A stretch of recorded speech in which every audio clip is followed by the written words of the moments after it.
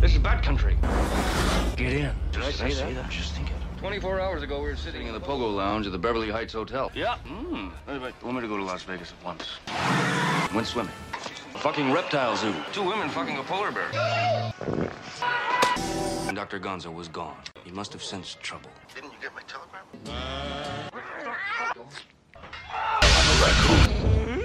Bad flashbacks. Empress over there! There he goes. One of God's own prototypes. A high-powered mutant of some kind never even considered for mass production. Too weird to live and too rare to die.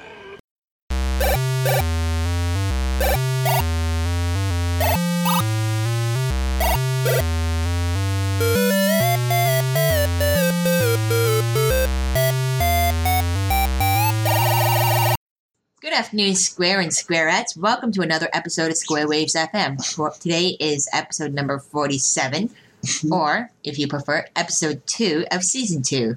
I'm your host, Bianca, and I have my co-host with me, Brian. Hi. Hi. I like Squarettes. That's a nice touch. That's a new one. Hi, guys. I'm going to assume that we have both male and female listeners. Oh, yes, let's do that. I'm kind of proud, as a matter of fact, that we've had a pretty good ratio of guests. Gender-wise, at least. Yep. That's a cool Except touch. we've had quite a few repeats, though. Yeah, that's okay. We love our repeats. We appreciate when anyone can tolerate us long enough to talk to us again. Yep. And we appreciate you all listening to us. I promise everyone a good portion of my attention as I record the show today, because I've acquired a brand new toy just today off of Kijiji. Kijiji is a Canadian-only thing, isn't it? Yes. It's it's the Canadian version of Craigslist. I forgot about Craigslist. I think we have Craigslist here too. I forgot about that site. We do have it here, but Kijiji, online classifieds, basically. But Kijiji is more of a Canadian thing, and it's more popular. Yeah. So my new toy is the HP Stream 8. It's a Windows 8.1 tablet. What's interesting about it is that it's not the neutered Windows RT tablet. It actually runs the full desktop version of Windows 8.1 on it. And it's also eligible to upgrade to Windows 10, which I plan to do.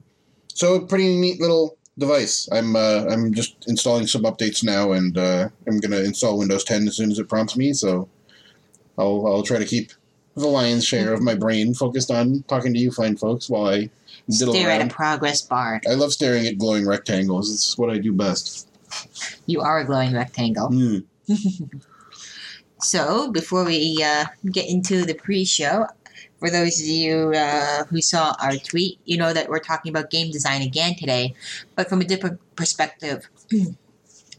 We're talking about game ideas that we'd love to see happen, but haven't already happened. Basically, taking the concepts of existing shows and books, movies that we'd love to see as games, and imagining what kind of game they would be. That was our idea initially, but did we end up writing down anything other than books? Yes, I put an anime on the list. Oh, yes, you did. Well, an anime which started as a book. Well, it started as a manga. Mangas are books? It's a graphical book. Well, let's call it game design from books today, shall we? Sure. Although I saw it first as an anime, so I didn't read manga originally. I started off watching anime. Ah, fair enough. So I'm considering it to be be Japanimation before manga. Is that term still used, Japanimation? Sounds like something my dad would say. I know it would, but I'm just using this for just as a point of reference, since most people have heard me use anime, and you could use that for a lot of stuff, just to give it a point of reference for its origin. Okay. Okay. By the way, while we're talking about dad-isms, there's one that I want to share. Okay. From my dad. So my dad is a psychologist. He's a scientist. Mm-hmm. And so very smart and great to listen to. Unless you're talking about video games, because as long as I've been playing video games, at least on with a handheld device of some sort, like a controller, he calls a controller a manipulandum. Yeah. That's what he calls any sort of controller. I'm sure that has some sort of a scientific basis or has something to do with experimentation or something like that, but that is just about the nerdiest thing you could call a controller, huh? Yeah, in any game I play, it's a peasant squisher. Oh, yeah, that's right. In any game I play is killing Nazi dogs. according to my dad. Yep. Although I played a hell of a lot of Wolfenstein 3D around him, so that's where that comes from. And you played a lot of Age of Empires and Warcraft. Yeah, it was actually my dad who bought me my Warcraft 2 chest. Oh, so that's a peon squisher, not a peasant squisher. That's a peon squisher if you're playing the orc, but it's peasants if you play humans. And I primarily played the humans. Oh, that's right. I was alliance from the start. Is there a difference between a peasant and a peon? Yes, the peasants go, "Yes, my lord." The peons go, "Zug zug." Well, that's true. I mean, more from the dictionary sense than from the Chris Metzen lore sense. Well, yeah, one's green, one's flesh colored. Okay, I'm sorry I asked. Jeez, lady. Okay, so you got your toy and you're going to try and pay attention. Yeah. So, on to the pre-show. Oh, yeah, and for our pre-show, we have some awful Star Wars RPG Kickstarter, which was thankfully canceled. Yeah, this is the only thing I put on for the pre-show today. Maybe you guys heard about this. This was nuts. A guy named Devin Tripp from the USA posted on Kickstarter a project initially called Star Wars RPG, which he later renamed to Star Wars Like RPG, with like in double quotes. And he had a big Star Wars logo on it.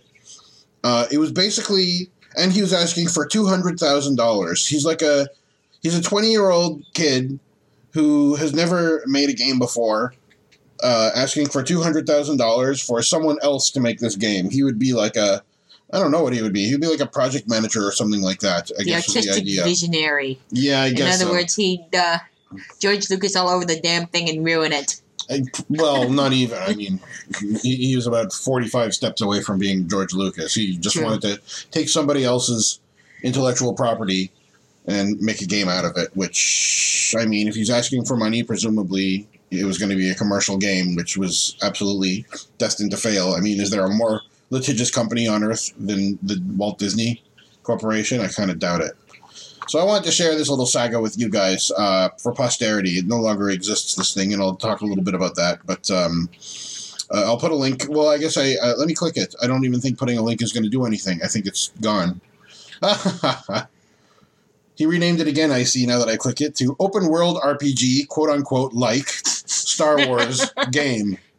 And in parentheses is canceled. How the hell did this guy get misspelled. 118 backers and 18,000 pledged before it was canceled? Oh, well, it made the rounds, and I'm sure it made the rounds around social media and stuff. I'm pretty sure that people were trolling him in that they signed up for the highest sponsorship tier and then would pull it out at the very last second. Mm-hmm. That's kind of an unfortunate thing that people do to troll Kickstarter.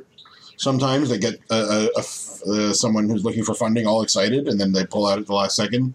That's terrible. It is terrible. But this guy is... But some people, I'm not saying that people deserve it, but I can kind of see how they would think this guy in particular deserves it. But I think people who are doing it because they honestly have something to contribute, I think it's unfortunate that people would troll those kinds of people. For example, the ones who did Orion Trail, Star Citizen, anything like that, where they have an original idea or at least an attempt at an original concept. Yeah, you're right. It's not a nice thing to do by any means. It sends a positive message initially to some hardworking people and then kind of pulls the rug out from under them. So that's a real shame. So that's what I suspect the meager contributions that this guy got may have been, just because he sold a disproportionate number of the highest tier, which was $1,500. Anyway, I wanted to read this description. It's like 3 paragraphs long. Oh, gosh.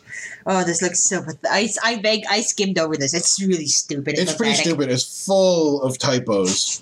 It's really lame. Just someone who would ask for $200,000 for it to be this unprofessional is just like absolute naivete. So do we get a phonetic reading too? So well, I'll don't worry. I'll make fun of his misspellings. Good. I may not do it phonetically. So before I read the description, I'll just read his about the author page. It says, "Hi, I am Devin Tripp. I am 20 years old, and I have owned businesses ranging from clothing to stocks. I have learned and changed a lot in such short time. There is still much to learn, and I know that I am better prepared for the future to come." So that's as much as we know about the person who created this Kickstarter. What a turd. I hate him already. Well, he's 20 years old and he does nothing. He's done nothing and he has ambitions. Good for you for having ambitions, pal, but yeah, that's about he wants to start at the top. And that's gonna garner a pretty strong life lesson reminder from the general public. So nobody starts at the top. Even people born with a silver spoon in their mouth, if they start at the top, people hate them. They have to start at the bottom too, or pretend to start at the bottom so they don't get hated. That's right. Well, he's clearly an enthusiast who is very naive and doesn't understand the effort and talent and hard work involved in making a game. Mm-hmm. So here's the original description of his Kickstarter, which I will read with pointing out any misspellings. So about this project. Like many of us, when we were kids, we wanted to be like Luke Skywalker or Obi-Wan Kenobi, misspelled. But like all of us, we do not live in a galaxy far, far away. There might be another way, though. With all the open-world RPGs out there, how is there not a good one for Star Wars? I have decided to take matters into my own hands and write a story in the Star Wars universe that will fit inside a RPG video game. I am currently looking into talking with Disney if I am able to do this. If not, then there might have to be a compromise on the name or some other parts. I need your help. I am not a very good programmer, and I am an even worse artist. This really instilled a whole bunch of confidence in me. I know. I want to put this project into the hands of professionals, but in order to do that, I need money to hire them. This was my dream as a kid. I hope you can share my same compassion. Oh. Compassion? Thank you. This hurts. This hurts. There are many people out there that have the wrong image when they think about this game, so I will go into deep detail as much as I can to get people more excited about this. As I know, there are other very good games over Star Wars, but within the bounds of good taste, I believe that these RPGs over Star Wars have not reached their full potential. I do not feel immersed in these games. I'm not talking about a 1995-2005 game that could be created in a month or two. I am talking about a Star Wars RPG that will completely blow people away, like Fallout 4 or The Witcher 3 did. These RPGs set the benchmark of how the future of RPGs should look, and they are a good blueprint to go on. I want to make something that is like this in some respects, but goes even further. It will have the graphics of Battlefront or better, with the feel of The Witcher 3. Reminder that he's asking for $200,000. It's true, but even still. Well, that's like the price of 2 employees that created those games. That's the price of like 2 employees for 1 year that created those games, and those games were made by dozens of people for years. The game and story will also have a lot of choice. You'll be able to choose which side you would like to be on. You can be evil and reside on the dark side and rule the galaxy as you wish, or you could also bring peace about the galaxy. Both in their own respects have their perks. Speaking of perks, like Fallout 4, there might or might not be perks in the game. I want to take a fucking red pen to this damn... I know, really. At least not the same as they are in Fallout. I do not want to give away much about the story, but I will give away that you do not start out as a Jedi, but later become one. Of course. As you progress, your skills get better as your ability to use the Force. Really? No kidding. It is very exciting that I have already gotten backers. I will be providing updates every couple of days and answering any questions that you might have. I'm still answering others, so please be patient. Also, no promises, but the backers that give for the $60 reward will get the game a day or two before original release. Thank you, Devin Tripp.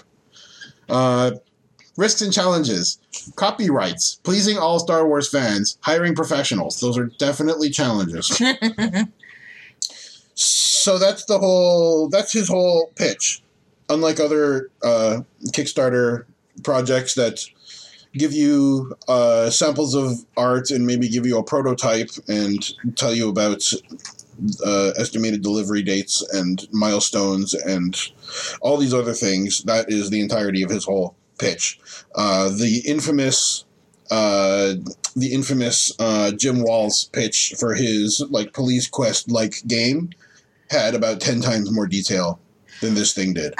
Even Orion Trail had 10 times more than it did, and it was just a little diddling point A to point B kind of game with some with little hops in between. Mm-hmm. It had way more information than this. Yeah, it really did. So it's just absolutely amateurish, naive. I mean, you're free to do something like that. You're free to ask for $200,000. But if you're going to open yourself up like that with your real name on the project, then you're going to deserve whatever responses you get. And they got a lot of responses. One interesting response that I did not expect was from Kotaku, who, I'll put a link to this in the show notes. Their story is called Bless This Sweet Little Star Wars Kickstarter. So they found it cute, and they kind of encouraged this behavior. And I don't really know why. I mean, maybe they're just kind of celebrating the naivete that a person could have to think that this could turn into a thing. But I'll leave it to you guys. I read the article. I don't really remember much of it, but they have a little... Was this the one? I think this is the one where they had a little chat with the creator. Yeah, they do have a chat with the creator. And he kind of responds to some of the criticism he's had. He responds specifically to the criticism of all of his typos, including the names of the major characters of the game in his description, saying, I was typing it on my phone and I wasn't really paying attention. So that's his defense. Oh, that is so pathetic. I know. I mean, I go out of my way to make sure I don't even that I don't have a typo in a text. Yeah. I delete tweets for having a misplaced comma. I know. And he's doing an activity, posting a Kickstarter pitch is something that people Cap in hand, asking for money. People hire professionals to find out how to do this the right way. And he did it very half-assed. Yeah. I'm looking at a project that I backed recently, and I already received my the thing for. And it has images, way more text, and it was only asking for money for a reprint due to popular demand, and it has way more. Yeah, so a reprint is like a person with a proven track record of success and finishing a project, asking for a specific goal. This person asked for a small amount of money on your Kickstarter, and they got about 5 times as much as they were asking for because they're like a sure thing, basically. Yep, and just pointing out that they had all these images, they had all this other stuff there. Yeah. So that's what you do. You don't ask for Kickstarter funds unless you are unless you have something to back yourself up. Like, well, I mean, I'm not going to tell people what to do or what not to do. Images, a whole concept. Mm-hmm. Well, what I keep reading, about people, for people who want to work permanently and professionally in the games industry, the way you apply to a company is you show them what in your pitch you show them what you've successfully completed, and the more the better. Not just what you've started or what you've planned on paper, but what you have successfully shipped.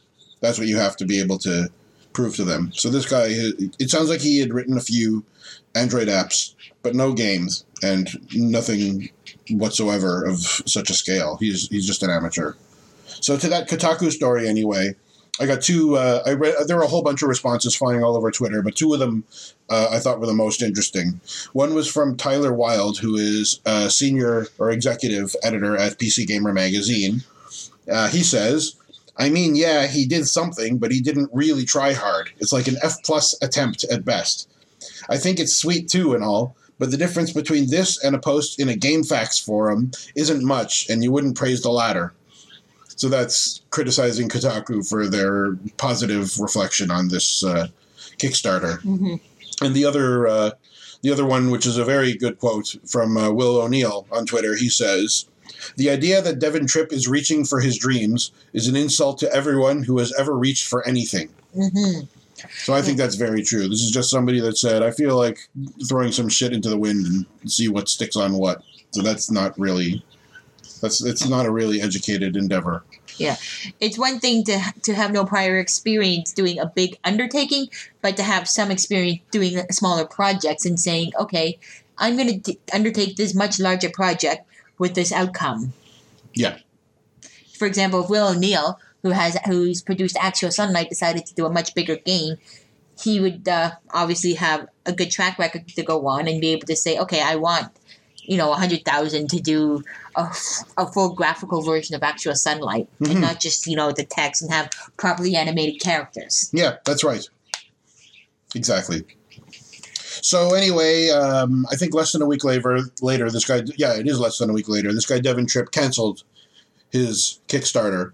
So I want to read the letter that he wrote about canceling the Kickstarter. He says, "Hello, everyone. I'd like to start off by saying I'm sorry to Disney for using their logo and name. Having said that, I find it very disturbing that you want to report me to them, as if they didn't already know. You truly want to see some be in debt for the rest of their life, W-R-E-S-T, because they had a dream for a video game that they never created. Very selfish and very ironic. Disney was created because Walt Disney had a dream, was it not? I find it ironic because on a lot of the news and the forums, there was a quote from something I said. It read, "I have talked to Disney and they have informed me to contact LucasArts." LucasArts is spelled wrong. I believe most of you said, quote, "That's like a father telling the kid to go ask their mother because they do not want to deal with them." Yet I received emails from random people basically telling their dad to send me to timeout because they don't like me. He really writes like a child, doesn't he? Secondly, I'm taking this Kickstarter down myself. Disney has not contacted me to tell me to shut it down for those of you who think you own Disney. For those of you who think you own Disney. I'm taking this Kickstarter down. Kickstarter is misspelled. Because I very much respect Disney and I do not want this to get too big. He was asking for $200,000. I love all their Pirates of the Caribbean movies. I always wanted to be Captain Jack. But I think Mr. Depp is too good to be replaced. I have faith that somewhere in the future, a game like the one I described will be made by Disney, EA, Lucasfilms, BioWare, or whoever is going to do it. I don't know. Let's see. Knights of the Old Republic, Knights of the Old Republic 2. There's been, I know, the Old Republic MMO. The Old Republic MMO, I know. Thirdly, I know my spelling and grammar sucks, but all you need is the Force and you will do okay in life. I wrote the entire thing on my phone. You need religion and you'll be okay. I wrote the entire thing on my phone while in Childress, Texas with a Juan bar, Juan. My Juan bar, like I'm gonna wave it around and catch my magical spell, bibbidi bobbidi boo. I don't know. So I did not care for spelling mistakes because of that, and I really didn't think I'd actually be doing this. Wait, that was a sentence. So I did not care for spelling mistakes, comma, because of that, and I really didn't think I'd actually be doing this, period. As many of you pointed out, I am highly unqualified. The point of this whole Kickstarter, spelled correctly, is do not let your dreams be dreams. Don't say tomorrow, just do it. Devin Tripp. Thanks for all the backers. It made this whole thing extra funny. How can your dreams not be dreams? I mean, even if you actualize it, I hate that word. Yeah. It's still a dream that you have. I don't know, man. So this is really pathetic. It's pathetic. Sorry, guys. I don't mean to jump down the throat of this naive, well-wishing kid. This person clearly had the best of intentions. Mm-hmm. But whatever. I don't really need to say any more about it. It's pretty clear what it is and what would have happened. Mm-hmm. It reminds me, though, of endeavors, to Will O'Neill's point, this reminds me of endeavors like the Streets of Rage remake, which I won't post it again, but search Google for Square Waves FM Streets of Rage.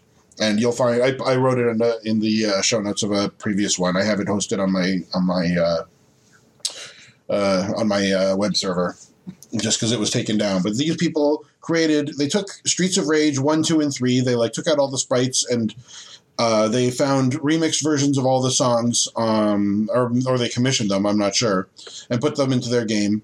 And they recreated this whole game, which is basically like 3 beat 'em up games all into one. They made this incredibly beautiful, polished, extremely mechanically sound game that was absolutely as good as the very expensive, very professional actual games made by the real developers back in the day. They made this incredible fan project, which they had always intended to release for free.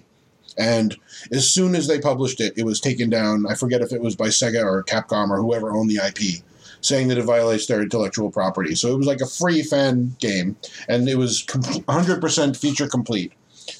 And it was taken down at that point. So I really have to contrast this pathetic Kickstarter with an endeavor like that. That's real heartbreak. I'm sure this guy, Devin Tripp, felt some heartbreak having to take down his Kickstarter, but these people put in time. So much time and effort, and had actual talent, and delivered their completed project, which is the most important thing. Mm-hmm. That's such a talent. I have such admiration for people that can finish a project. I'm extremely good at starting something and getting a quarter of the way in and stopping it. That's why I'm so proud of myself for finishing that text adventure that I made, and to both of us for doing the Ludum Dare games. Yeah, doing it once, even just once, is good. We've started stuff for Hugh's Day, which we've and completed. We haven't done in a long time, but yeah, just starting and finishing, even if it's not your best thing. Sure, but then when I think about people like Francisco, especially Francisco, who has spent like a decade publishing free games and getting better and better and better and remaking his old games and doing lip syncing for some of them, like Francisco and Ben and Trolls and Anthony, who was our guest several episodes back. People like that who actually finish a game, and even if it's a simple little thing, to put on those finishing touches and to publish it and to call it complete, that is such a rare skill and it's such a testament to real talent and actually loving and caring what you do about what you do. Like, that's something I admire very, very much. So kudos to you, real game developers out there. You're the ones who deserve $200,000. Yeah. Not this schmo. Christine Love is another example of that. She had free games. She's and her games have come a long way. I can't wait to see her new one. And Lady Killer. Oh, you want to look up the full name to that ridiculous thing? I even looked it up. Yeah, it's so stupid. Let's see. Here we go. Lady Killer in a Bind is the short title. Yeah. That's the short title, folks. Long title incoming, if my web browser ever loads. Yeah, come on, Google. What's up? Yeah. In the meantime, do we have any... I think we have some letters from... oh, shit. Is our internet down? I don't think so. Looks like... Oh, of course. There it goes. Our internet's down. Fuck. Okay. Oh, well. At least we don't have a guest this week. We were supposed to have 2 guests this week, by the way. Robert and Edwin, right? Yeah. Robert and Edgar. Edgar. I know it's ED something. Yeah. My apologies. We were supposed to have them as our guests this week, but we had a scheduling snafu. My dear grandmother from Winnipeg is in town visiting, and of course I wanted to prioritize that. So, hi, Nana. It was such a pleasure to see her a couple of times, and I'm going to see her for lunch again tomorrow. And I was dragged along kicking and screaming to family dinners. My dear, you were an array of sunshine. I was not a ray of bloody sunshine. I was miserable the whole time. I hated it. You made everyone happy with your presence and conversation. I didn't do anything to make them happy. Okay, shut the hell up, you flaming wildebeest. Ran. Okay, so... Just restarting the modem. Oh... It's great. It's great having my podcasting co-host live in the flesh here for a variety of reasons, especially because you're within squeezing range, but also because we don't need to rely on our crappy-ass internet. Although this is the first time it's gone down in ages. I know. It's your fault. You're the one who just said, our internet hasn't gone down for months now. You just said that yesterday, so that's why it's going down now. You're begging for it. Okay, so why don't we read a letter before I get, and then I'll try and get this thing to load, and I'll tell our listeners the full title. Okay. Word. Okay, so we have a letter from Avi Hayun. Hi, Avi. He writes... Oh, you can read it? Yeah. Awesome. He writes, "Hi, B&B. Beep. Beep. Just wanted to drop a line saying that I like the new format of the podcast. One caveat, though. If you talk about games you played the last week in the episode without a guest, then we won't hear the games the guest played the previous week." Oh, yeah. So have no fear. We will most certainly discuss that with our guests. We're sort of finding our groove about what every other episode is going to be like, the ones without guests. Mm-hmm. But we definitely want to ask our guests what they've been playing. That's integral to our format, we think. We'll try and find a way to keep it short. And if you guys have an opinion of what you'd like to hear each week, by all means, let us know. We don't know what we're doing. No, of course not.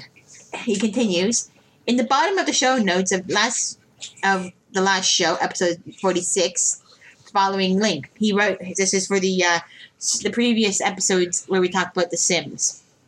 Oh, yeah, the following link is bad. Only the first one. Yeah, sorry. If there's one guy who is like our editor of our written notes and our posts, it's Mr. Hayun. So, toda raba, Avi, we really appreciate you picking through and actually clicking all of our links. We fixed the link. We fixed the link that he pointed out. Mm-hmm. It's not the first time he's done that, so I really appreciate it. Oh, and so he says, "Happy New calendaric year, Avi." So that was an interesting thing. I know that Avi lives in Israel, And so I was curious and asked him, since he brought up the words calendaric year, do people tend to celebrate December 31st, January 1st in Israel? I was genuinely curious. So he wrote a thoughtful answer, which cleared it up for me. So Avi says, everyone likes a celebration no matter the reason, so lots of Israelis celebrate January 1st as well. But the religious Jews won't celebrate that date as it represents a count to the birth of Jesus, which said, or his followers, that the Jewish nation is not the chosen nation anymore. Only those who follow Jesus are God's chosen. So the religious guys can't, with good conscience, celebrate that date. That's why I wished you a happy new calendaric year, in order to take the religious context out of the wishing, as I am a religious Jew. Rosh Hashanah, on the other hand, is celebrated by almost all of the Jews. Nobody goes to work on that day, and all stores are closed. So thanks, Avi. I was curious about that. That's really interesting. In the Jewish faith, Rosh Hashanah, that translates literally to head of the year. That's the Jewish calendar, New Year. And the Jewish calendar has been around almost 3 times as long as the what do you call the Julian calendar? Because then thank you, the Julian calendar. Yeah, it's almost the year 6000, I think, 59 something. Mm-hmm. In Jewish calendar. The actual, but the Christians don't consider New Year's having anything to do with Jesus. It's December 25th, and then around between the 6th and 7th of January, which marks the start of the mark of the season of the Epiphany. Oh. Or Epiphantide. What was the Epiphany? Dude, where's my car? No, it had to do with marking of the fact that Jesus is God, the Son of God, the whole Holy Trinity, and, Oh, it took them like 6 days to figure that out? Of course. And no, because he's supposed to have been born on the 25th. It marks when the wise men came bearing gifts of myrrh, frankincense, and gold. Because Game Boy? Yeah, because they have no ability to coordinate, and that's when they walked the stupid star. Oh, yeah. What's myrrh? I don't know, but I know that according to South Park, it's the Christian equivalent of the Platinum Album. Oh, remember, yeah, that's right. Remember when Cartman makes a bet with Kyle, and Kyle says, "Fine, when you get platinum, I'll do this." That's right. And instead, he has a big tantrum and reveals that he's not actually Christian, and that all he did was take up popular lyrics and just put in Jesus instead of baby. Yeah, that's right. Good episode. Mm-hmm. Any of you guys out there, South Park fans? We've been into. When did you get into South Park? Back when it was still taboo with my parents, just like The Simpsons. And I'm sure it still will be. It hasn't gotten any less offensive. It's gone the other direction. Mm-hmm. I watched it with my godmother, whose first language is French and has weak and didn't have the best English. So she didn't seem to be offended by it, because I don't think she understood a lot of what the context of what they said. Mm-hmm. Especially since they bleeped out most of the swears at the time. Oh, that's true. Yeah, I found out about South Park. I don't know if it was the very beginning, but it was when it was like a little short movie, The Spirit of Christmas, that was just available for download. It was like a 5-minute movie, and the downloads back then, it was like 8 megabytes for 5 minutes or something. Yeah. It was like the most pixelated, dirty crap. But it was so funny. Yeah. I found out about it through... swearing. Yeah, I found out about it through my cousin. Mm-hmm. I found out about it from my old BBSing friends, who we had since then moved on to the internet. Mm-hmm. And, okay, that's about it for now. Is our internet back? Nope. Still thinking. Let's hit refresh and see. No internet. I'm already getting the quivers. Okay, so it's down. Mm-hmm. Weather's looking kind of foul out there. It's snowing. It went from rain to snow today. Sweet. Yep. So what did you play this week? We'll just take a quick couple of minutes to talk about that. Okay. I didn't play that many games this week. How the hell did I manage that? I bought a few more games after. The Steam sale concluded. I don't even remember now. Let me look at my recent list. There were a bunch of games that were about $1 each, or that were inexpensive. I got... What the hell is this? Ring Runner Flight of the Sages. It looked like some sort of like an open world freelancer, privateer, wing commander kind of a thing, but it's like third person, omniscient, like top down kind of a thing, or side scroller.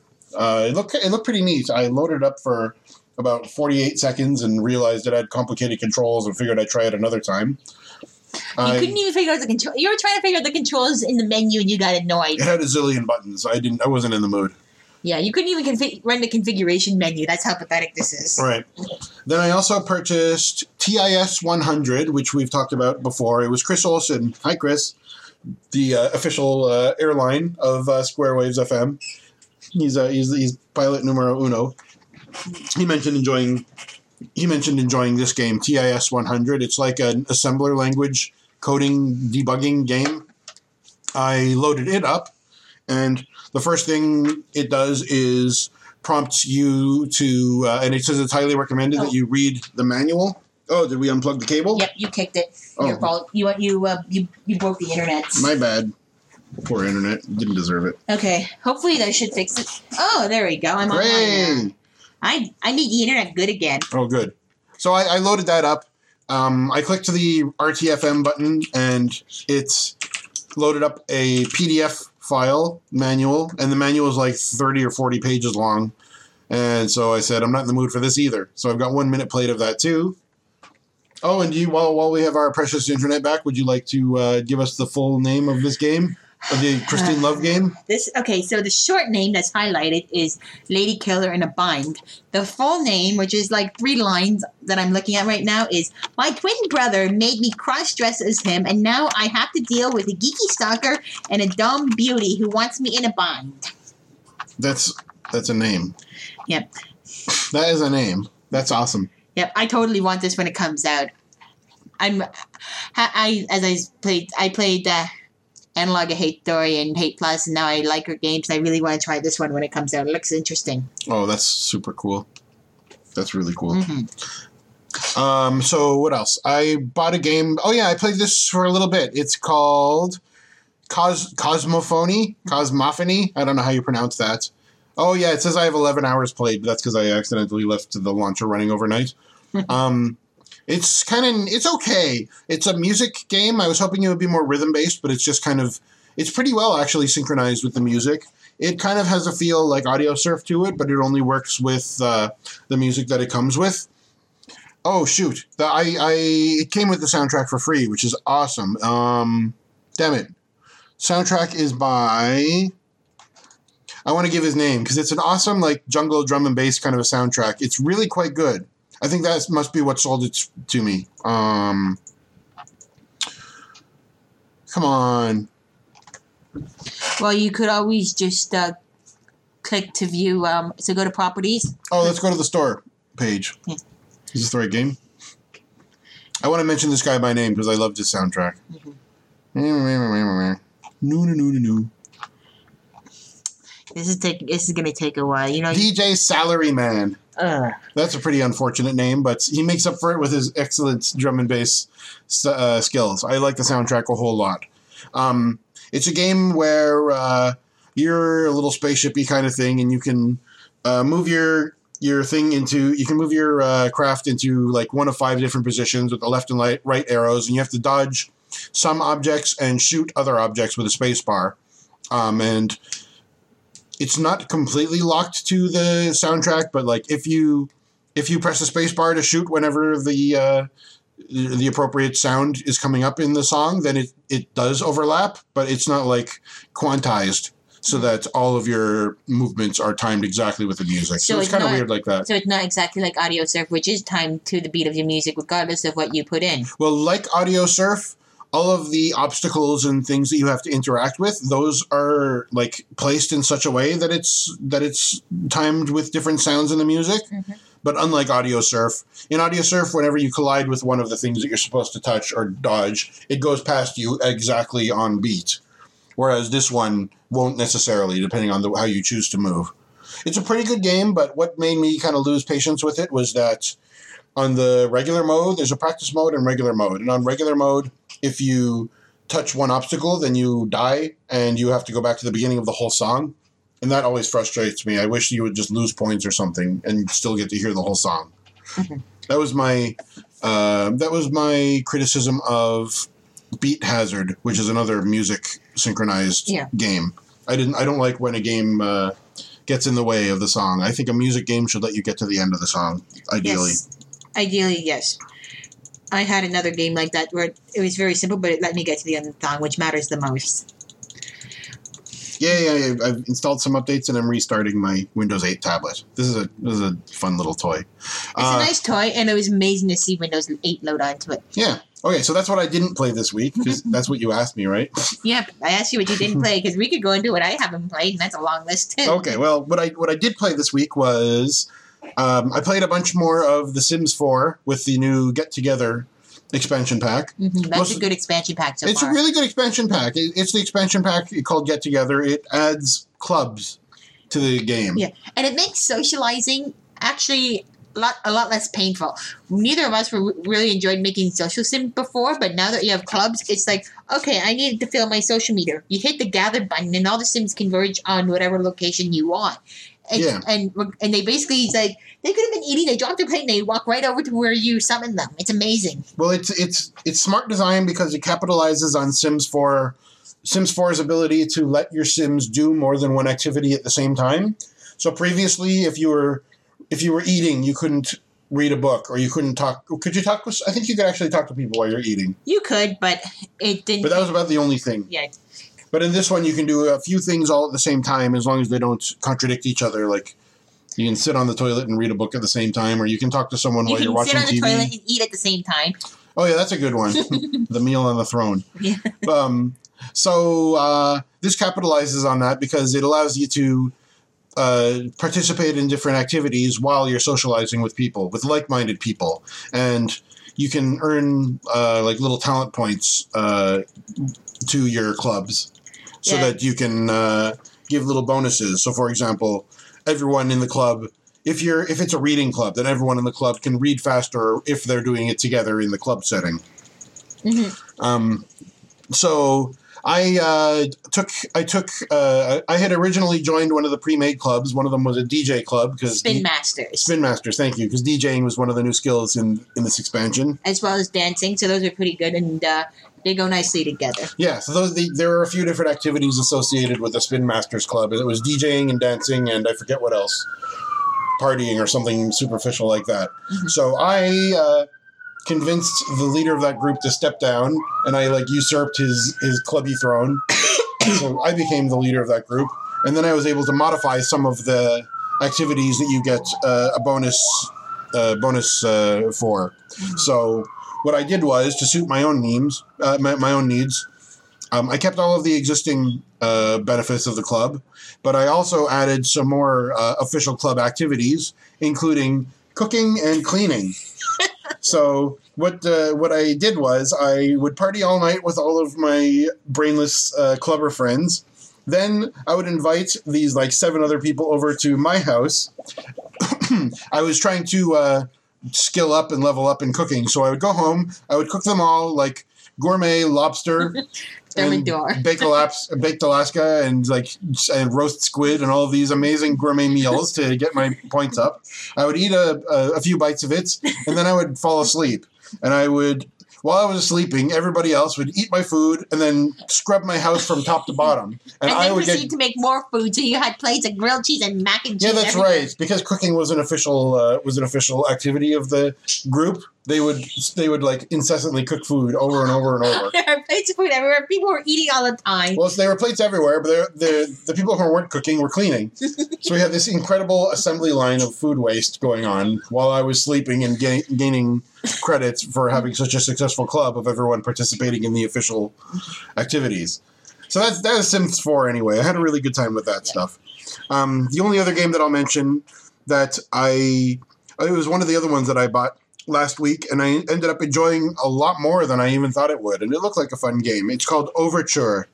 It is a top-down arcadey fantasy shooter. It's a lot like Gauntlet or Smash TV or Geometry Wars, like a top-down shooter. I think you can play it like a twin-stick shooter, but I've been playing it with keyboard and mouse because that's fine. And you just shoot a whole bunch of enemies, and some of them are tougher than the others. You actually get gear and money, and you level up. So that's kind of a different thing from that usual sort of shooter.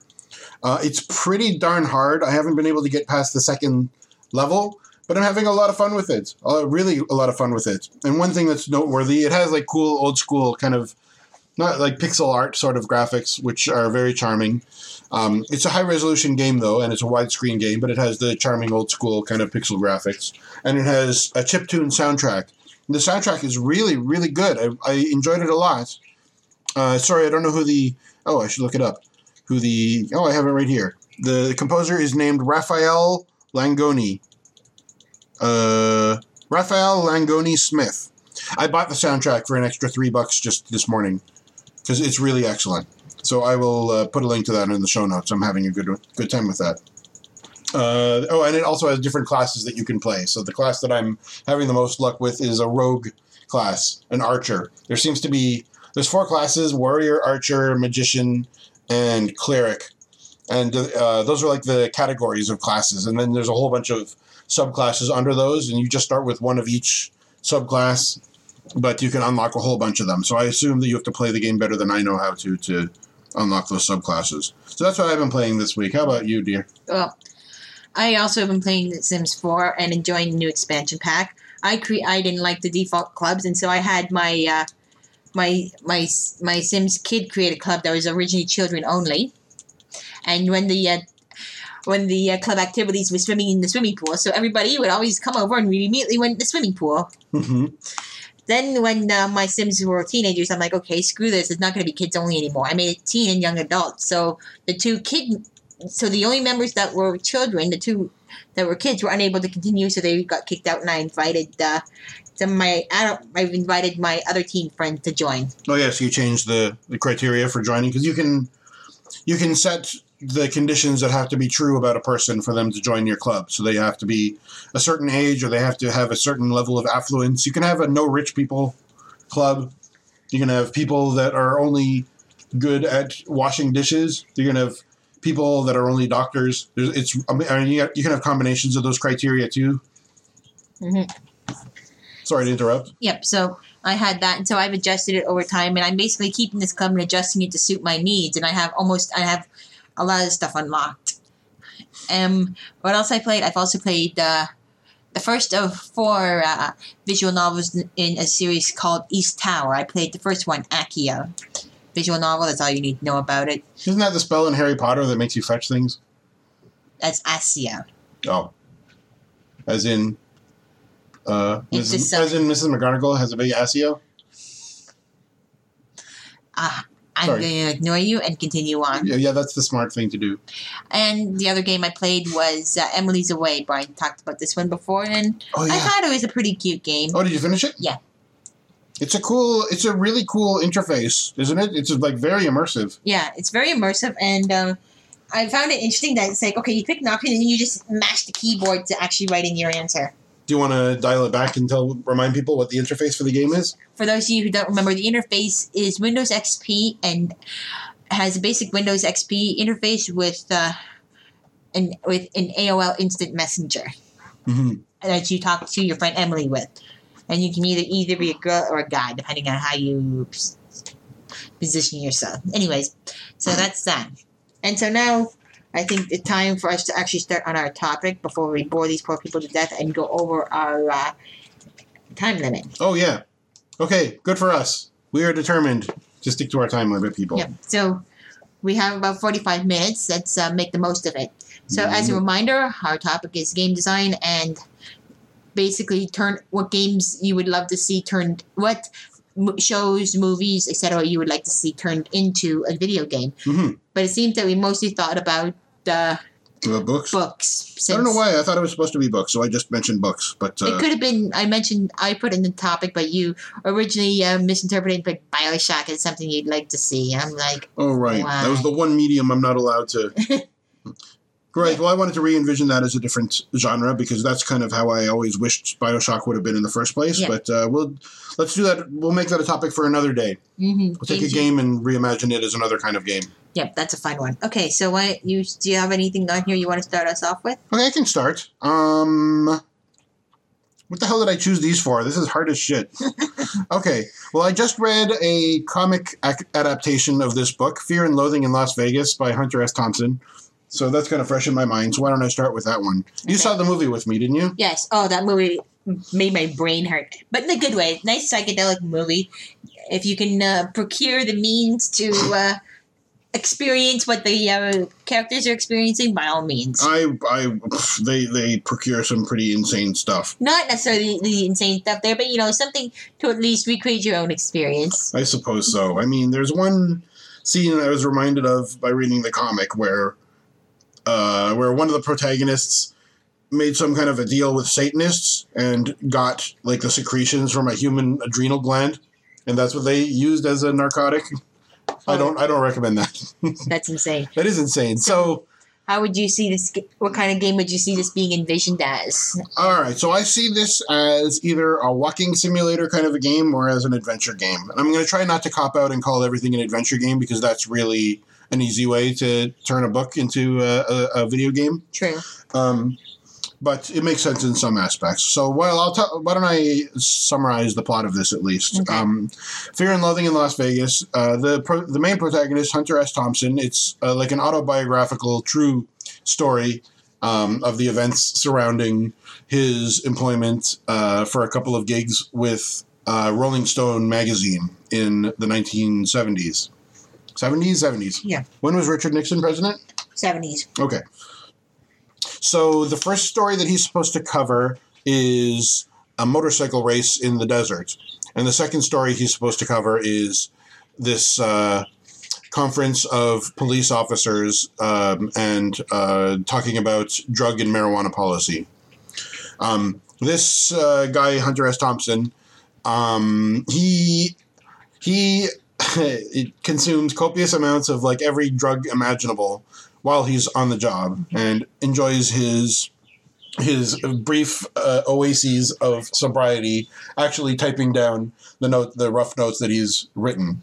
So, at least for the motorcycle race aspect, that's like a tenth of his whole story of the actual process of capturing the information and participating in Las Vegas at this time.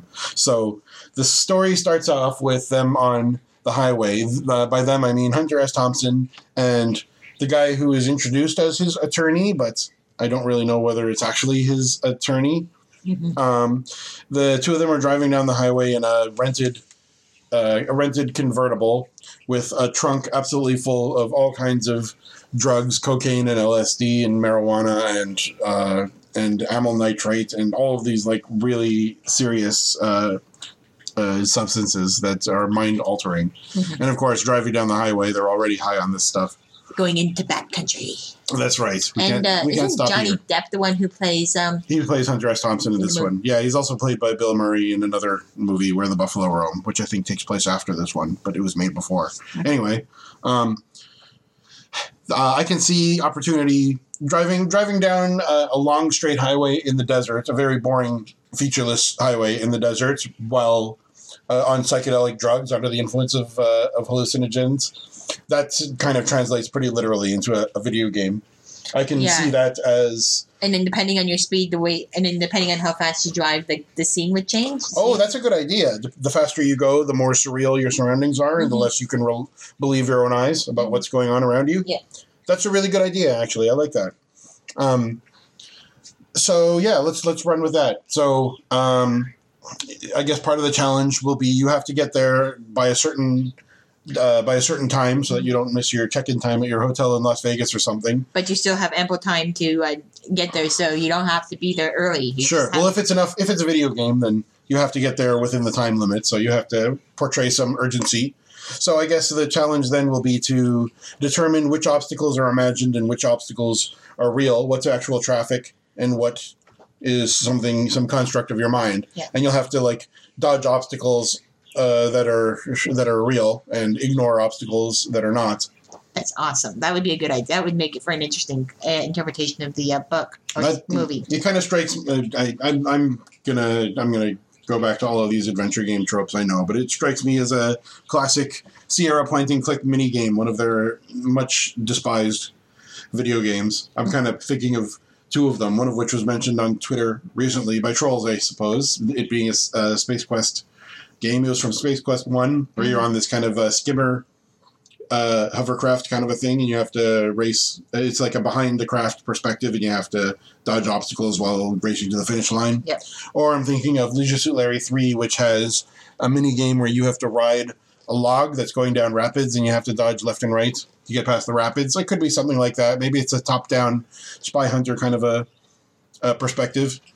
But that's one part. That's just on the way to the story even starting. And they pick up a hitchhiker as well. But maybe that could be a fun conversational minigame with a crazy dialogue tree or something. They end up freaking out the hitchhiker in the story, and he jumps out of their convertible and runs away in fear. That's great. So there's not really a way that you could win that in a game. But who says games have to be won?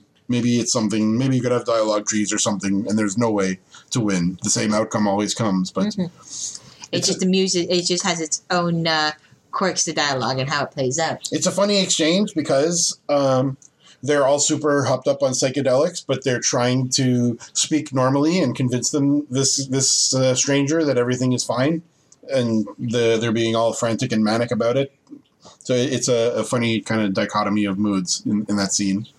Then they get to Las Vegas, and they have to check into the hotel. This is an awesome scene in the movie as well, where Johnny Depp is trying to speak with the lady at the desk of the hotel, just trying to articulate who he is and what he needs to do. And meanwhile, she's turning into a gigantic lizard beast, and the walls and the floors are kind of crawling all over the place, and vines are strangling him and stuff. It's really crazy. And then he finally checks in and has to wait at the bar for a while, and everybody turns into gigantic alligator lizards, and he's in a big swamp where the alligators are like fornicating with each other and snapping at his heels. It's pretty terrifying. This is a great comic. I'll let me make a note of this. Fear and Loathing comic. I bought it on Comixology for $5 or something. It was very amusing, and I'll put a link to it. I do recommend it. So checking in at the hotel, that could be another kind of a dialogue tree puzzle, perhaps. You could even do like maybe a match 3 kind of a thing, like a Bejeweled style game where you have to match certain tiles, like matching 3 things together means that you've said something that makes sense, but you have to avoid mismatches. Well, you have to. Let's say you have to avoid. You know how sometimes in a match 3 you'll match the 3 you want, and then it'll make other things plunk into place, and those match as well. That could be a metaphor for you losing control of your conversation, just slipping away. So you have to kind of be careful to match the 3 things you intend to without too many other unintended consequences. But if you match just enough, then you somehow manage to make a smooth recovery. So if you hit a matching number in the chain, you make a smooth recovery. Oh, okay. That's interesting. Or you could have different shapes, and if it just so happens that you match those shapes, then it's a smooth recovery. That's a good idea. I like that. This is kind of turning into a Myst style thing, I suppose, where you're just wandering around and coming across some situation that you have to figure out how to solve it. Let me see. He gets to the motorcycle race eventually, and he observes it for a little while. He watches a bunch of bikes take off from the starting line, and then he talks to some of his fellow journalists, and they're all a bunch of like barely paying attention, depressing bunch who know that all they're going to do is sit around for 8 hours watching every like hour or something a bunch of motorcycles across the finish line, and then go back off into the desert, and there's nothing to see. So they all just kind of get drunk and laze around. So Hunter S. Thompson just kind of hangs out for half an hour, and then he ditches them and gets even higher and goes to casinos and causes all kinds of mayhem. And eventually he subdues his extremely inebriated compatriot and finds a few quiet hours to actually write his story to justify this all-expenses-paid business trip that I don't know whether his employers were really clear exactly on what their expenses were paying for. And then he gets super paranoid and decides that everyone in Las Vegas is after him, and that the only thing that he could possibly do at this point that makes any sense is for him to skip town. And so he gets in his car and he drives out of town. So this could be the way you finish your game, and it could be a quick time sequence. Like you have to dodge at the right moment. We're not going to succumb to quick time QuickTime events. I refuse. This is my game. No QuickTime events in my game. Okay, but it's a valid way of doing it. That's for sure. Or maybe maybe it's a race to get out of town, and you have to drive around obstacles, Mario Kart style. It could be. Yeah, if it's paranoia, let's design a racing mini game around paranoia. And the book does keep going on after this, but this would be a good place to end this game, I think. If it's paranoia, I guess, let's say you have to keep your distance from cars that you consider to be either police or suspicious people that may call the police, or people that may recognize you that you saw in your travels previously. So we could have some kind of recurring characters that you see a few times throughout the game, and you have to recognize their faces while they're driving cars and make sure that you stay at least X number of feet away from them. Otherwise, they call the cops and you have to drive extra frantic to get away from them or something like that. Yep, sounds good. Yeah. So lots of opportunity, I think, for game design around this very freeform, peculiar story. The story itself jumps around a bunch kind of chronologically, talking about like the origins and how he got there and things like that. So it may be too disjointed temporally to tell kind of a beginning to end story in a game. But I think there's lots of opportunities for mini games and for even hidden objects. We could do a hidden object kind of a thing. That's enough said about. Well, you could do that. I know there was the one scene where they look in the trunk. That could be a hidden object one where you have to find the right drugs you want when they're looking in the trunk. That's very true. That's kind of what I was thinking too. Yeah. So, all right, turn for one. Well, yeah, it's let's call that a game. Okay. Let's ship it. What have you got? Oh, I got a few of them. I think we're going to go with. I'm going to go with Divergent off my list. Oh, cool. Because this has multiple factions. Let's see. Does it? Yeah. Oh, yeah, I guess it does. Yeah, you have Are you thinking Candor. Oh, I confused it with Hunger Games. Right. I can't remember all of them, but it has multiple factions. And what I think with this one is each faction has a very specific way that they act, and you would pick your faction at the beginning, and the first third or fourth, the first third of the game would be just learning about the factions, walking around, and going through the initiation after you picked your faction at the choosing ceremony. Mm-hmm. So you would do your course. You would have I foresee like a mini game where you have to where you get tested for divergence. Oh yeah, it's like the Sorting Hat. Yeah. Why don't you back it up though and talk a little bit about the beginning of the game and meeting the different factions? How do you foresee that? Who are you? Who is the protagonist? Because this world I think has a good opportunity for you to play a game where you do not play the protagonist of the books. Yeah, I know. I'm not foreseeing you playing as Beatrice or any of the major protagonists. Mm-hmm. I'm foreseeing you creating a character. You can design it, in the like you might design a character in Sims, Fallout 4, any number of those. Mm-hmm. And you would pick the type of house you start in, whether it's Erudite, Candor. Why can't I remember the other ones? I'm having trouble now too. But basically, the factions were there was like there's like the militaristic faction. There was the book smart, and like well read faction.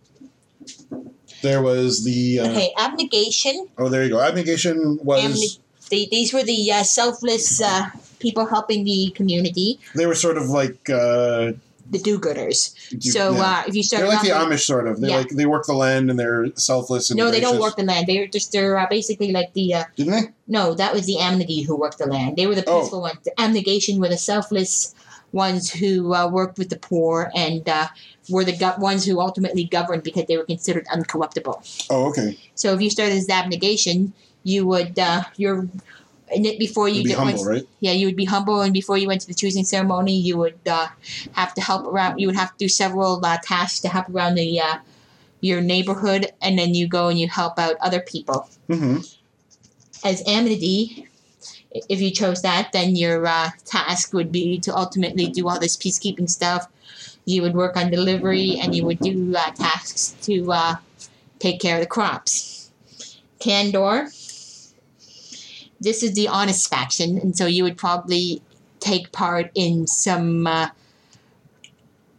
you would be taking part in something to develop your character as honest and integral. Mm-hmm. Weren't they also the ones who couldn't tell a lie, and so they were always opening their big fat mouths and saying things they shouldn't? Mm-hmm. So you'd probably have to find a way to diplomatically resolve a quarrel between friends without lying. Mm-hmm. Dauntless. These were the fearless ones. So if you were born into a dauntless faction, ultimately you would have to run around with friends performing feats of agility and strength. So you might start off by jumping off a train and going to school and just running around being all athletic and fearless. Mm-hmm. And finally, erudite. So this is the smart faction, and so you would start off by having to make sure your homework was finished and doing a bunch of academic-related tasks before the choosing ceremony. Mm-hmm. So I can sort of see this being like an RPG where you choose your class, because this is basically the same like mishmash of Star Trek aliens. Vulcans and Klingons and Ferengi and all that kind of stuff. It's in Bajorans. Yeah. It's pretty much the same kind of archetypes that you'll see in a lot of other stories, right? Yeah. So then you go into your sorting ceremony, or the place where you're tested to see if you fit into your faction before you go into the choosing. And so this would allow you you would perform random events, and it wouldn't tell you, this is suited to your faction. And then when you come out of it, it would tell you your results if you were matched to your faction or not. And then when you went into the choosing ceremony after, you would be free to pick a different class. So you would have a chance to preview the first faction when you initially start the game. And then you go in, and then you would do the simulation to determine where you should go. And then in the choosing ceremony, you could choose to stay where you are, or you could go elsewhere. This kind of reminds me a little bit of the beginning of Vampire the Masquerade Bloodlines, where you can either just start with a character sheet and put points where you want and choose a class and a race and stuff, or alternatively, you can answer a list of multiple choice questions, which are like, in this situation, you would do this, or that. Yeah. It was the same in Fallout 3, the GOAT, which I forget, some kind of an aptitude test. Yeah, or creating a class in Skyrim. Yeah. Although there's in Skyrim... That's right. In Skyrim, your class is based on the activities you do, right? I forget. Are there classes in Skyrim? No, there's just a race. Yeah. And then whatever you do, that's what you excel in. So that's another possibility, too, the way that you would choose, that you would eventually be recommended a house or whatever it's called. A faction, yeah. So this would be you could do a combination RPG open world. Mm-hmm. But you would suffer penalties.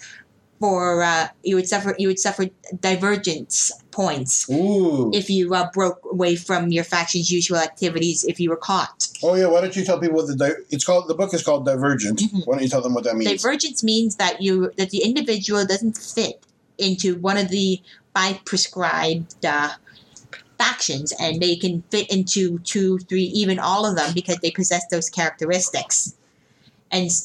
And so you could even have your character fit into all those characteristics. And if you came out as divergent, then your objective would be you have to prevent yourself from being discovered.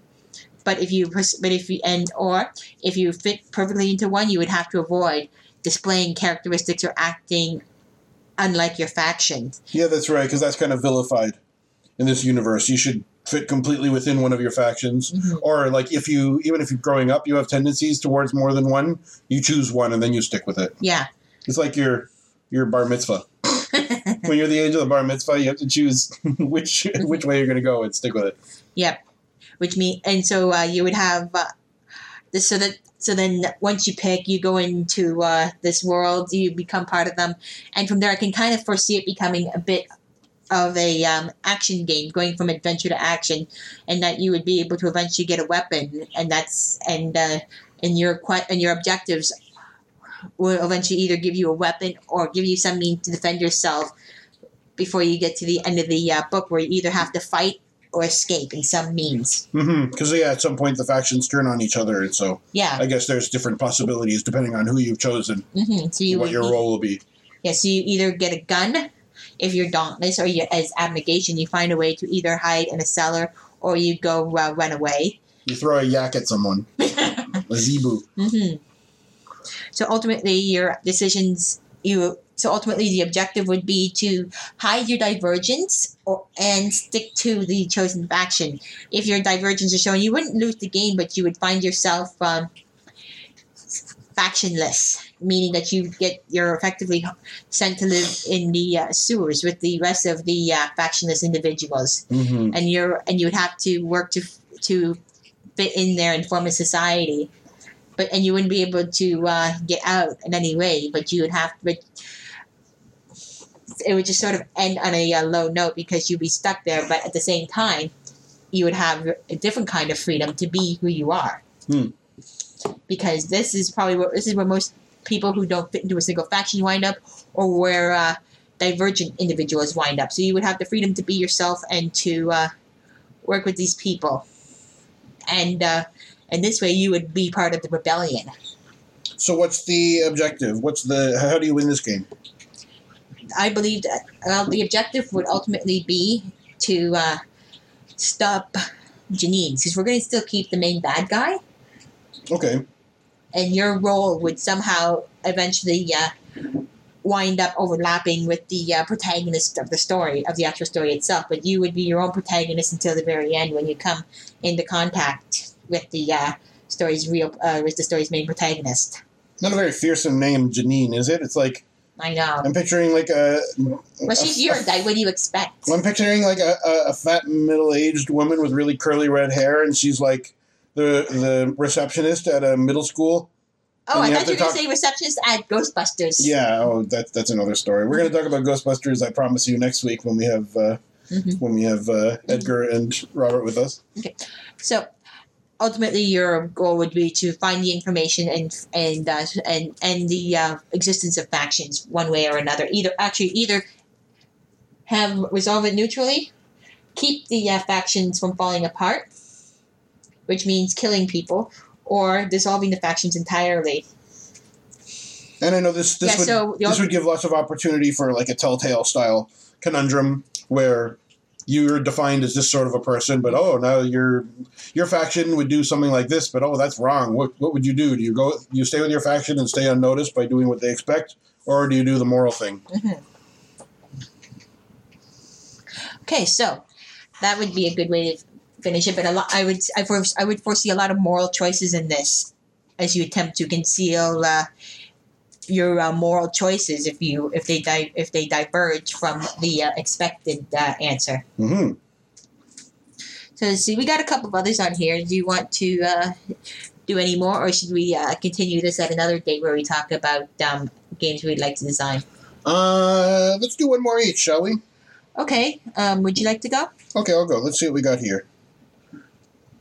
All right, so on my list, I don't want to talk about all of these because I regret putting some of these on here because I'm not smart enough to make a game out of them, or I'm not familiar enough. Well, you know what? I'm actually going to pick one that I don't remember that well because I haven't read this book in a long time, but I think it would make for an interesting game.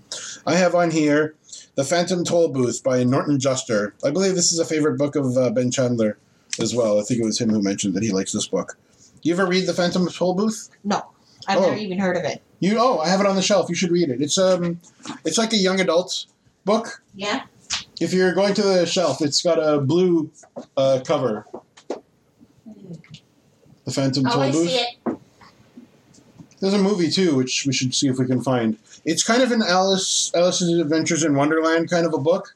It's about a little boy who has a dog, and I don't even remember how this starts. He's like daydreaming or he falls asleep or something, and this gigantic phone booth appears in his bedroom, and so he gets into the bedroom, the toll booth, and it whisks him away to Fantasyland, and he has to get through the Fantasyland and find his way home, and he makes wacky friends and all that sort of a thing. Okay, I don't want to regret choosing this one, but I've picked it and I'm going to stick with it. I don't remember the story all that well, but what I do remember is getting to a fantasy land and having to... This really does a lot. So a lot of the conundrums that the boy finds himself faced with have either to do with puns or like stretches of logic. So... For example, there is one character that he meets that is called the Math Magician, and he speaks in a lot of puns too, but he I remember him doing a pun about Tuesday and how the word Tuesday is the number 2 in it, but it's not. And he's trying to argue the logic of why it's the second day of the week because it has the 2 in it. I remember a character named the Awful Din, which is a din is like a really horrible sound that is just like it won't relent. So DJINN? DIN. DIN. The Awful Din. Okay, I thought it was like a jinn, which is the... That's like a genie. Okay. A jinn. What the hell else do I remember from this frickin' thing? My goodness, why did I put this on the frickin' list when I don't remember the damn book?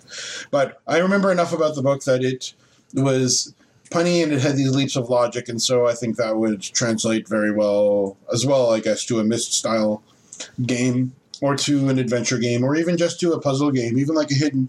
It might do well with like a hidden object game with a bunch of like little parlor puzzles in it, because the progression was linear. I know what will jog my memory. It's on the top of the pile. I see it. It's hard to miss. It has this very bright blue thing. There's a and map. a dog with a clock on it, because why not? That's right. There we go. It has this awesome map inside of it, which corresponds to the different locations that you visit. Oh, I remember this one, the Doldrums. It was like a featureless desert that you have to get through. Boy, that's 2 books in a row with featureless deserts. Don't I have exciting lives, yeah, reading tastes? So the Doldrums, that was like a very boring desert, and that's why it got its name, because it's so boring. And so you have to keep your concentration and not get confused to make sure that you can circumvent it or get all the way through it to your next destination. What do we have here? The Sea of Knowledge, the Valley of Sound, Digitopia, that must be where the mathematician lives. It has the Numbers Mine. Oh, there's a book called there's a location called Expectations. The Foothills of Confusion, Dictionopolis, that had a lot of wordy puns as well. What a fun book this was. I got to read this damn thing again.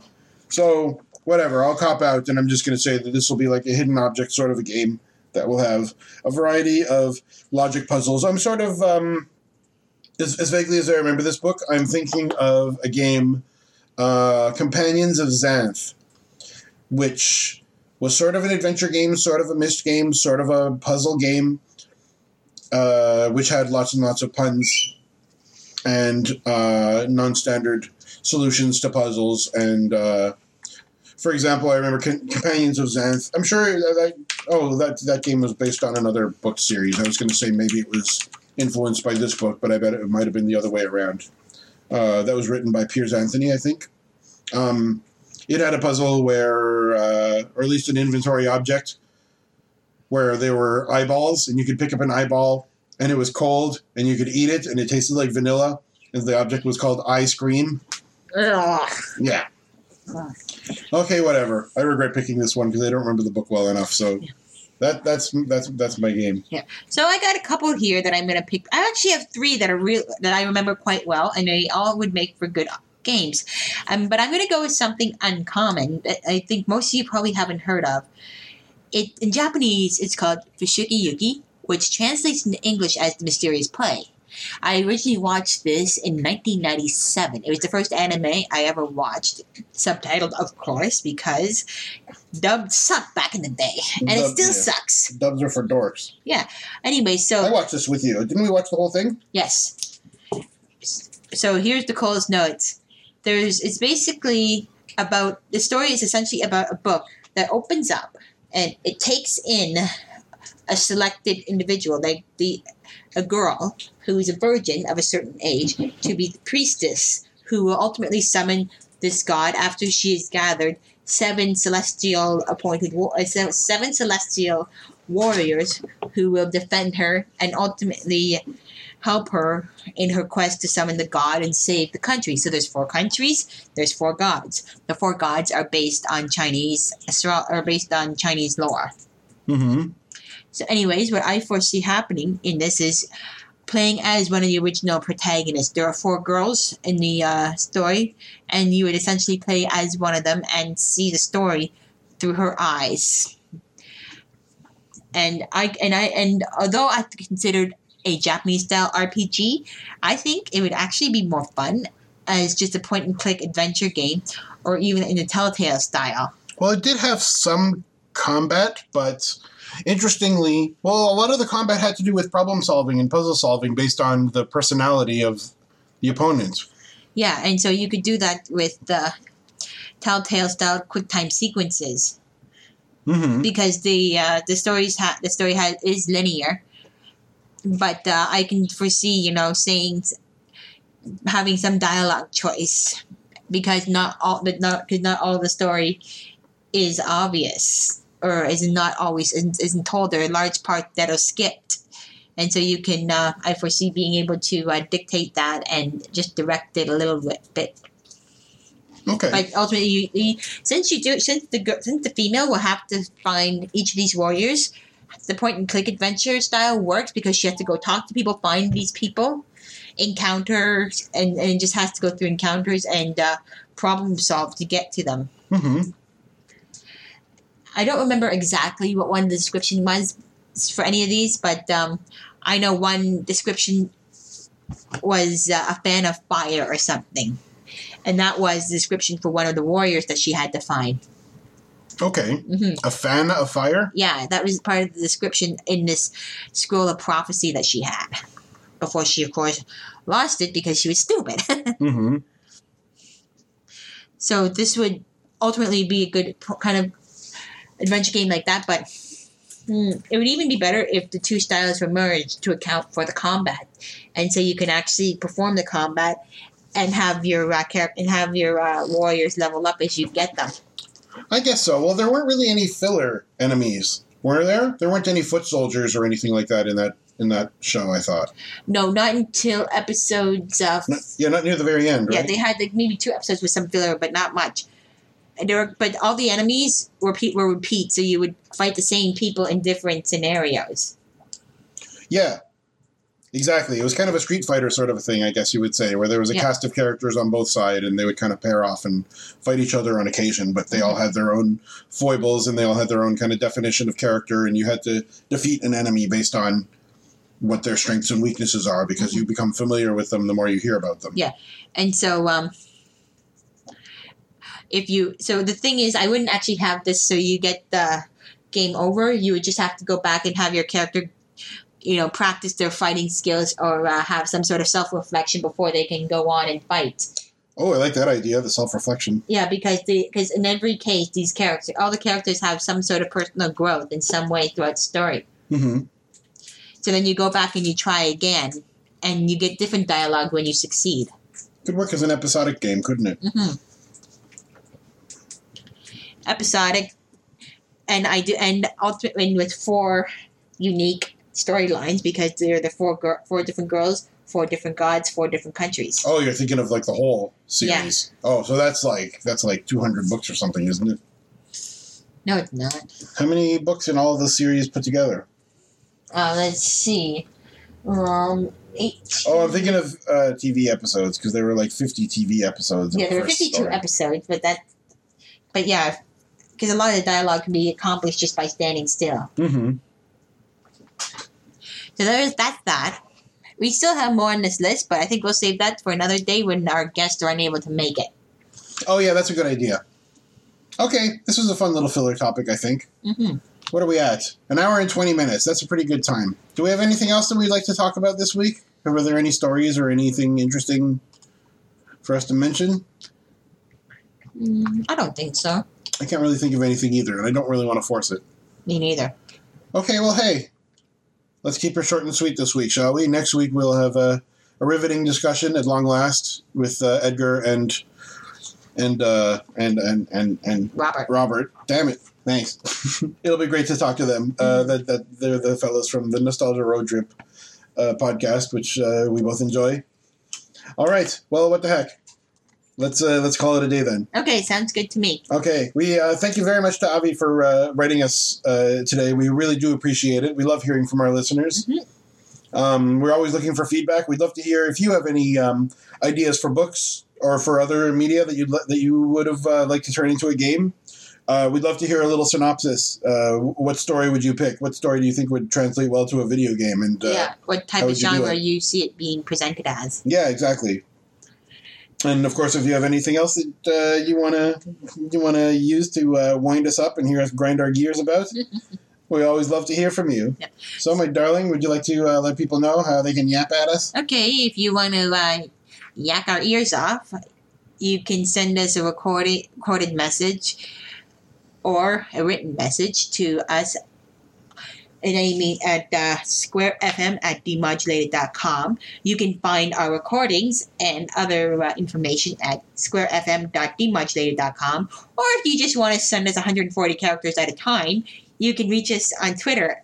We're at squarewavesfm. Ooh, maybe we'll be able to send 10,000 characters at a time on Twitter. Did you hear about that? Yeah, that's stupid. That's kind of stupid. I don't know what's up with that. 10,000 characters. Why would we need that many? If you can't articulate 140 characters, you're just going to be a bunch of gibberish in 10,000 characters. Well, one thing that I thought was interesting about that, sorry to say goodbye and then to lie about it, but I don't remember the name of the founder of Twitter, of the CEO, but he was the one who announced this possibility. And the way he announced it, to make a point, was he wrote a paragraph and a half of text or so describing what he wanted to do. He took a screenshot of it, and then he tweeted the screenshot. Because that's what a lot of people do, right, to circumvent that restriction. So if people are already finding little hacky ways to do it... Well, I thought there was Tweet Longer as a third-party tool. Yeah, it is a third-party tool. That's just it. I guess they want to keep people on their own site. That's a common thing whenever people of any sort whenever a company of any sort realizes that their customers are consuming their product and then also this follow-up product, why doesn't the first company take on that follow-up product as well? Mm-hmm. That's sort of what they're thinking. Anyway, we said goodbye. We don't want to be hypocrites. Food for thought. Oh, yes. We look at Twitter for just little snippets. If people are posting these long things, I think I'm going to unfollow people who just rant in 10,000 characters. Yes, this is very true. So I think people might lose followers if they aren't careful with how much they write. That could very well be. Although I saw a couple of things retweeted by Carrie Fisher lately. She was the actress that played Princess Leia in Star Wars. And to circumvent the character limits, she uses all these emoji. So, she'll use a picture of an eyeball instead of saying, well, that doesn't exactly say the character, but instead of the word I, or I don't know. That's a stupid example, but she'll replace a word with an emoji that is that word, but like a homonym. Mm-hmm. So that's annoying. I'd rather have someone have the opportunity to say longer words, but as you say, I'd rather stick with the brevity is wit school of or 256. Yeah, maybe that's an alternative. What do you guys think about this Twitter situation? That's a good launching board for a conversation, right? Yeah. Let us know what you think about the possibility of extending the Twitter character count. Yeah, because you always want to hear us talk more on Twitter if you don't get enough of us on a podcast. I think with that, we'll leave it at 90 minutes. Okay, sounds good. Bye, Square and Squarettes. Yeah, bye, dumbs and dumbets. Love ya. See ya. Bye. Beep.